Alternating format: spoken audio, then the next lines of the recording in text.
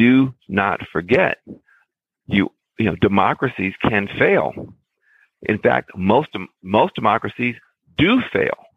And one of the early signs of failure is when you have all these tribalisms popping up and no sense of common destiny and real dysfunction and economic pain, because it opens the door to strong men. It opens the door to demagogues who can then, rather than have us turn to each other, really prosper by having us turn on each other. And that's really what you see with a Donald Trump. Hello, and welcome to The Resistors, a podcast where we talk with all the people trying to save us from Donald Trump. I'm your host, Chris Vaith. On today's show, we talk with Van Jones. Van is a CNN political contributor and host of the CNN primetime special series, The Messy Truth with Van Jones. He served as a special advisor to the Obama White House.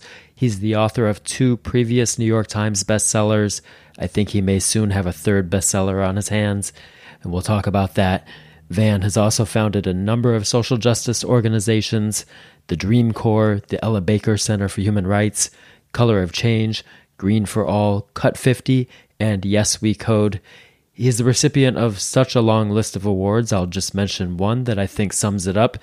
Time's 100 Most Influential People in the World.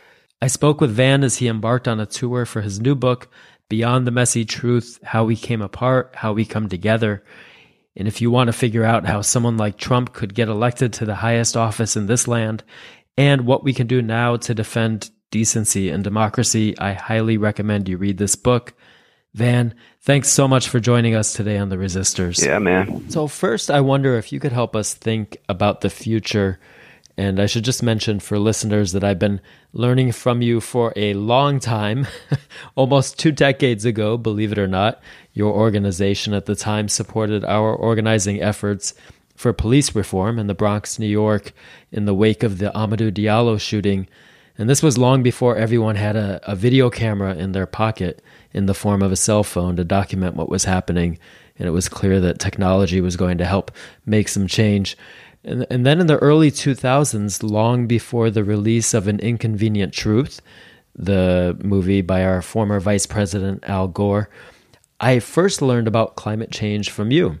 You suggested to a bunch of us community organizers that while we were focused on the grassroots, we also should probably be paying attention to melting ice many, many miles from home.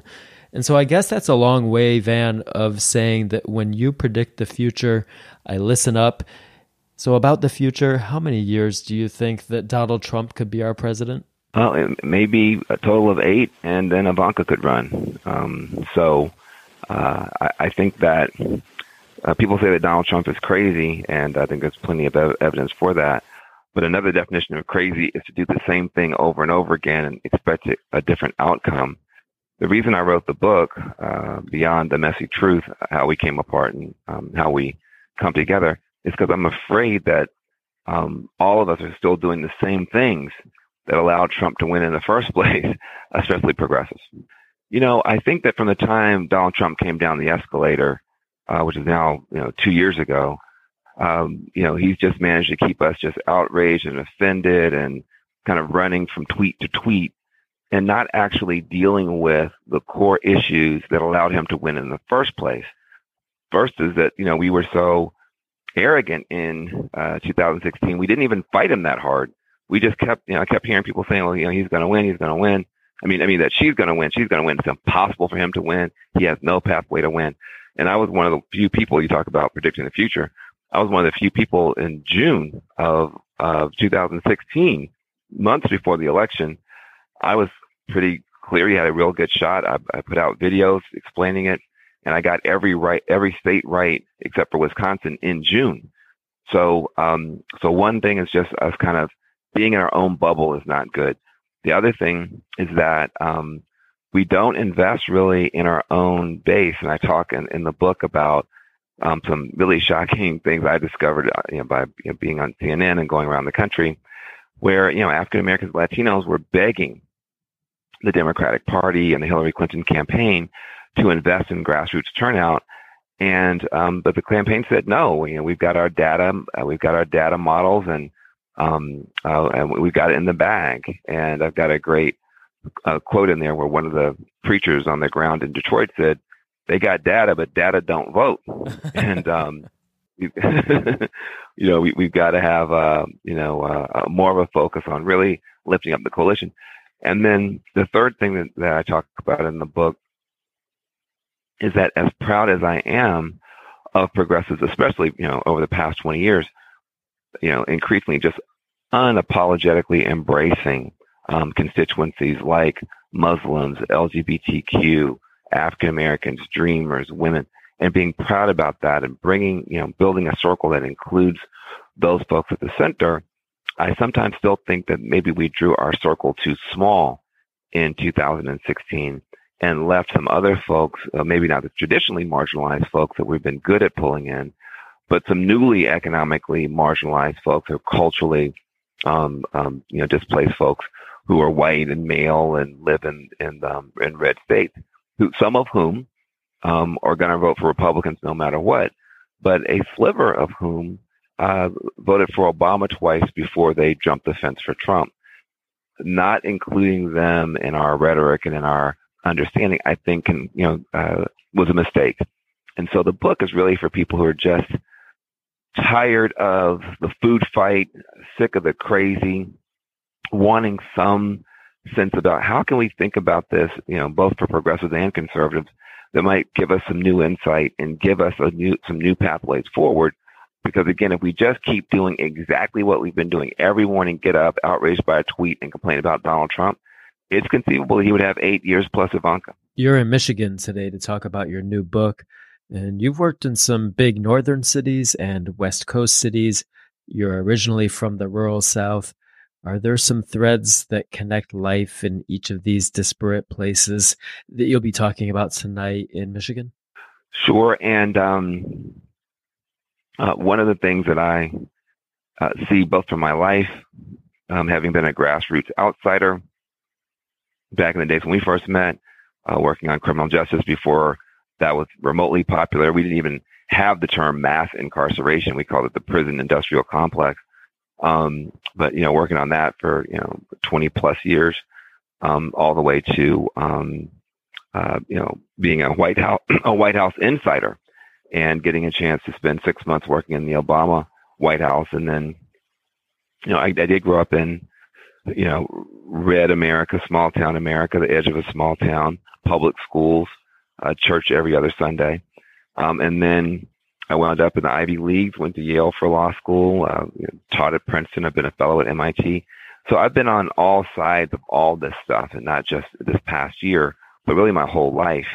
And a big part of the book is really, it's tough love for both parties in that I've got an open letter to liberals trying to give some perspective and insight. I also have an open letter to conservatives, challenging them, saying, "Hey, look, I don't need you to become a Democrat or progressive, berserklyite, but geez, could you be an actual conservative?" Because there's nothing conservative about, Donald Trump letting, Russia run over our democracy or, risk all of our alliances or having the government stick its nose in private business, whether that's the NFL or mainstream media, or any number of his offenses. Could you guys just be better conservatives? And then that'd be all right with me. So, the book really does try to, give a little bit of tough love to both sides. But then a whole third of the book, the last part of the book, is just resources, issues that we could be working on right now, whether it's opioid addiction or criminal justice reform or jobs for tomorrow, and plus just a whole list of books and documentaries and organizations that people can join, actually on the left and the right, trying to give us some ability to get out of this kind of stuck place. Yeah, you frame the book with the idea of common pain, including the pain of poverty and addiction in the criminal justice system. And it would seem that pain is also manifesting itself in our politics, both in a lot of the support of Donald Trump and also a lot of the resistance to the Trump administration. So what do we do with this common pain? Yeah, well, common pain should lead to common purpose, and common purpose should lead to common projects. And when you have common projects, you get back to common sense. The common pain, I mean, wherever I've gone, whether it's been West Virginia, where, I went and, helped to win a big fight this year to get 20,000 coal miners their healthcare benefits back. And we won that fight. Or whether it's, South Central Los Angeles, in California, my organization, the Dream Corps, has been, supporting criminal justice reform through our Cut 50 campaign. We got 4 major bills through working with our allies through the California legislature signed into law to help fix the juvenile justice system. So literally from the West Coast, working with African Americans and Latinos on criminal justice to, Appalachia, working with mostly white folks on health care for coal miners, I've just seen that everybody's got the same problem. You've got addiction out of control everywhere. You've got poverty, joblessness, either no jobs or bad jobs, no good raises coming down the pipe, and a broken criminal justice system. And yet, common pain has not yet led to common purpose. Big point of the book, a big part of the book is just pointing out all the ways that we could be working together. Now, listen, this is not a kumbaya book. There are some things we're just going to fight about. We're not going to back down on, the persecution of Muslims and standing up against the persecution of Muslims, or the, attacks on transgender people from this president, who never served in the military, and yet he's, attacking people who are. Obviously the American Muslim community is, if anything, is our best community that we got in the United States. And they have the lowest crime rate. They have the lowest divorce rate. They have the highest entrepreneurship rate, one of the highest educational attainments for women in the country. If you had a Muslim family move in next door, you'd be jumping for joy because the chances of your kids getting in trouble just went way, way down. I mean, because these are, just extraordinary Americans doing an extraordinary job. And yet we persecute them. We should be lifting them up and showing the rest of the Muslim world, a completely different model that could completely undercut these jihadists. But instead we give aid and comfort to jihadists by attacking our own best citizens. So we're not going to back off of defending Muslims or LGBTQ or women or African Americans or sticking up for the Dreamers, and other immigrants. That fight and those kinds of fights we can't back down on. But you can't only fight and still have a country. And while we're in trench warfare on the places where we have to have a real battleground, we also should always be looking for that common ground as well. And some of these common ground fights around, jobs and addiction and criminal justice can keep the country from just flying apart. Do not forget, democracies can fail. In fact, most democracies do fail. And one of the early signs of failure is when you have all these tribalisms popping up and no sense of, common destiny and, real dysfunction and economic, pain, because it opens the door to strong men. It opens the door to demagogues who can then, rather than have us turn to each other, really prosper by having us turn on each other. And that's really what you see with a Donald Trump. If we don't start addressing this, if we don't start really trying to get after some of the root causes of the pain, rebuilding some bridges back over to some of the, red state America on a respectful basis where we can, and then also really investing in the leadership and the organizations of African Americans, Latinos, women and other folks who make up our base, then, if Donald Trump's able to push through a serious tax reform bill, if he's able to avoid any, serious, war with, say, North Korea or something like that, then, you can say, listen, you may not like all my tweets, but I gave you peace and prosperity. There's a big chunk of America that would be willing to give him a second shot. If you don't want that to happen, then we've got to start doing things differently. Yeah, I think I heard our listeners' collective jaw drop when you suggested the possibility of 2 terms, 8 years. I want to ask you about something else that you write about, the criminal justice system. You mentioned we're seeing a lot of unlikely alliances on the issue, and you've helped cross boundaries that people might not have expected before. You've worked with Newt Gingrich on the issue of over-incarceration. When California was building way more prisons than college campuses, most of the people incarcerated were Black and Latino, and then you had unemployed whites in many communities clamoring for prisons to be built in their backyards so that they could get those jobs.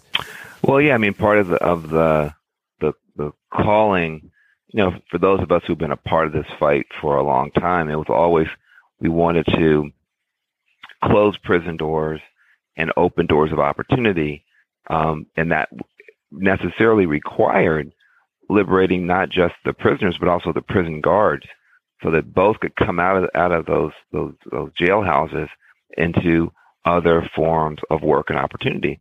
And a big challenge that we have is that when we, when I say we, I mean progressives, take our eyes off that bigger prize.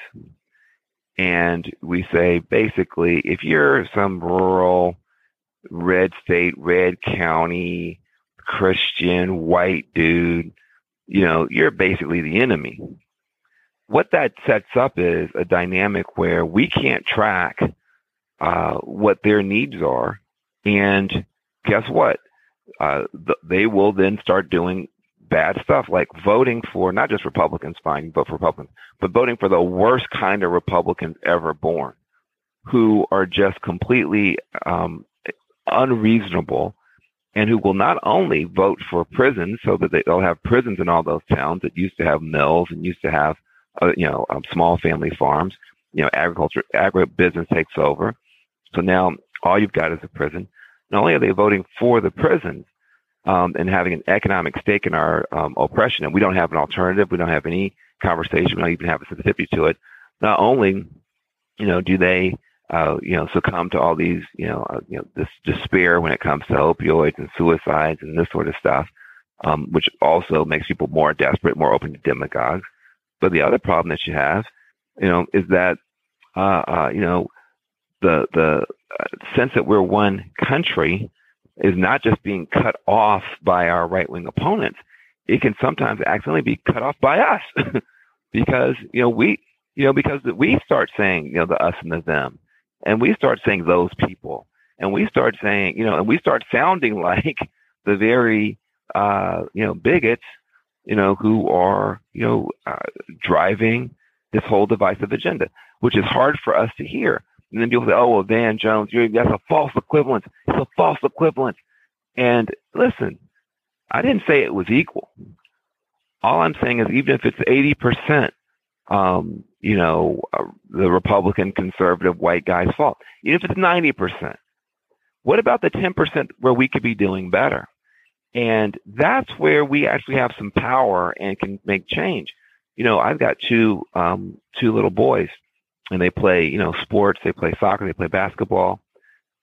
After they lose a tough game, it's perfectly normal for them to be upset. Perfectly normal for them to blame the referee, to complain about the other side cheating, to start talking about Comey and the FBI and the Russians. But, guys, after a certain point, you got to say, guys, I get it. But is there anything we could have done ourselves on our side? If all that's true, what could we have done better? What could we do differently next time? How can we actually improve? And what's been so shocking to me is after now 2 years of just, outraged politics against Donald Trump, I believe sapping our energy, sapping our morale, giving him what he wants, which is, he's ADD. Now we're ADD. He's petty and small-minded. We're getting petty and small-minded. After 2 years, I still don't see us finally, turning toward the really deep engagement with our own weaknesses that open the door for this. The minute that we start spending more time in the day on our own plans to heal our coalition, we got a big split between the Bernie folks and Hillary folks, to invest in our base, African Americans, Latinos, and to reach out on whatever issues we can to our red state, former Democrats. The very day, there will come a day where we have spent one more minute on that than we spent being upset with Trump. And that's the day when the resistance will actually start. Because right now, this is not the resistance, it's a reaction. It's a reaction to Trump. But the resistance, the revival, the renaissance, the reconstruction of the Obama coalition and beyond the Obama coalition has still not begun. For all the marches, for all the tweets, it still hasn't begun. I hear you. And we've talked with a lot of the organizers of the marches that have been happening this year who are thinking about these questions. So how then, at the same time that we're pushing back on Trump's worst impulses, especially his vilification of people and communities that he's deemed to be other, people who face very real daily risk under this administration, how do we also engage the people who voted for him? Let me just say, I do think that all the marches are good. I do think that all the opposition and, the one thing that would have been terrible and frankly was not a given. People could have just rolled over for this guy. People could have just said, oh, well, here's the new normal. The fact that people refuse to do that is a positive thing. It's just not enough on its own. And so what I include in the book are, again, I just come back to the three main things, which is criminal justice, opioids, and other addictions, and the need to get ready for the jobs of tomorrow, including clean energy and high tech.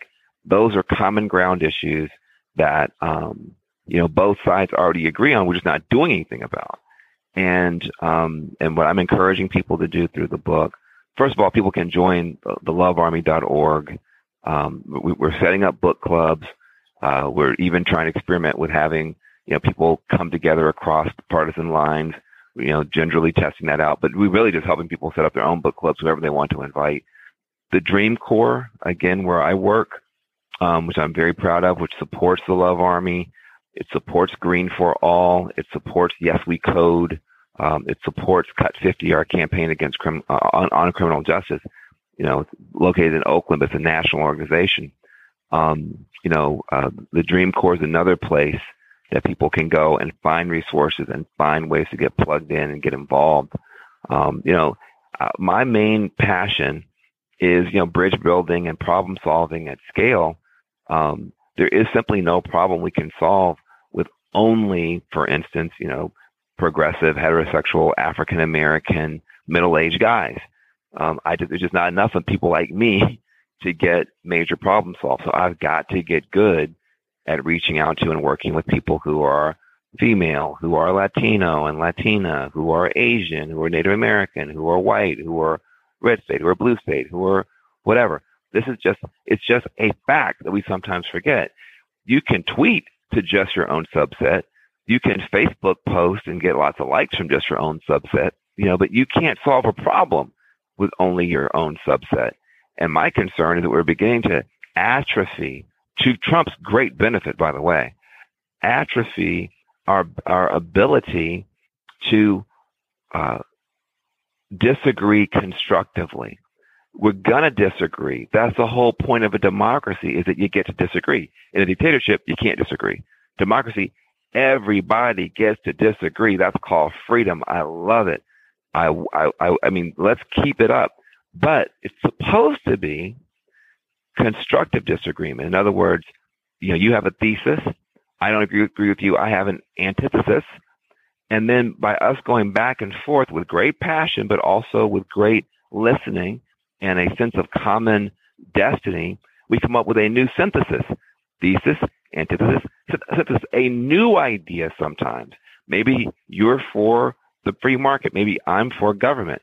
If we argue enough, we might come up with a public-private solution that's better than your idea or my idea. That's constructive disagreement. And if we can't get to constructive disagreement, we vote against each other on that. I win or I lose.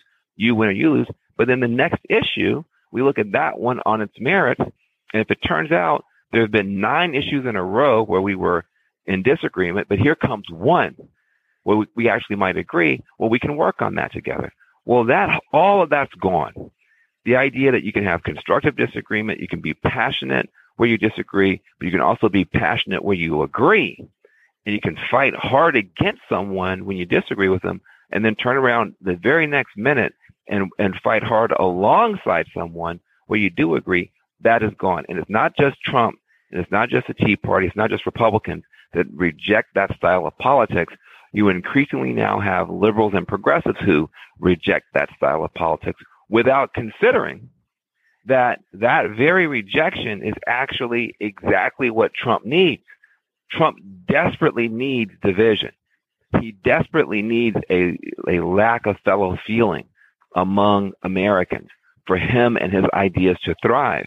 So it's not kumbaya. It's not naive. It's very, very smart politics to continue to fight passionately for our constituents and for our beliefs, but also to be aggressively trying to find the areas of common ground and shared work. Speaking of not kumbaya and not naive, you mentioned the Love Army, a project of yours that recently toured around the country and brought a really critical conversation and celebration to cities everywhere. I'm curious about the name. It's such a stark contrast to where I think a lot of us find ourselves in the year 2017. I wanted to be very clear. When I said we're going to build the Love Army, I can't tell you how many liberals and progressives, wanted to throw up and say, well, they don't feel loving and they just want to be mad. And I said, well, look, and that love is weak. And I said, I don't know what kind of love you have in your life. That sounds like a personal problem. But love is the strongest force in my life, and love is the strongest force in the universe. That mama bear loves those cubs, and you better not mess with those cubs, or you're going to deal with it.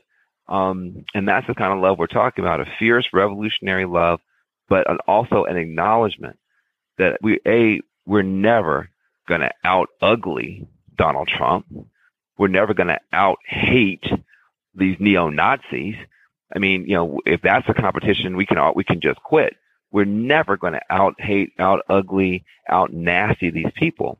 That's not even what you and I are good at. We're too sensitive. We care about too many people. That's not our fight.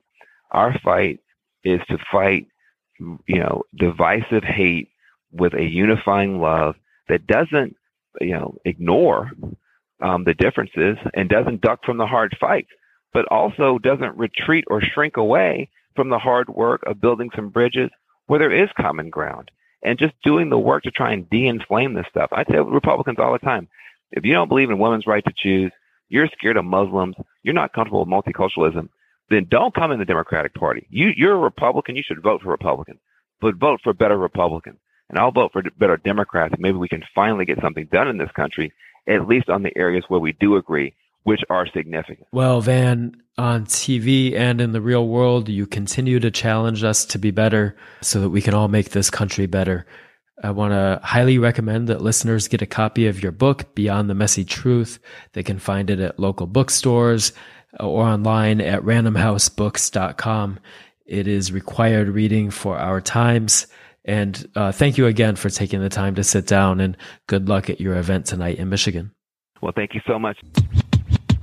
That does it for this episode of The Resistors. Thanks for listening, and thanks so much to Van Jones and the entire Dream Corps team. You can find them at thedreamcorps.org. You can also hear more episodes of The Resistors at iTunes, SoundCloud, and Stitcher. And if you know someone who should be a guest on a future episode, connect with us at theresistors.co.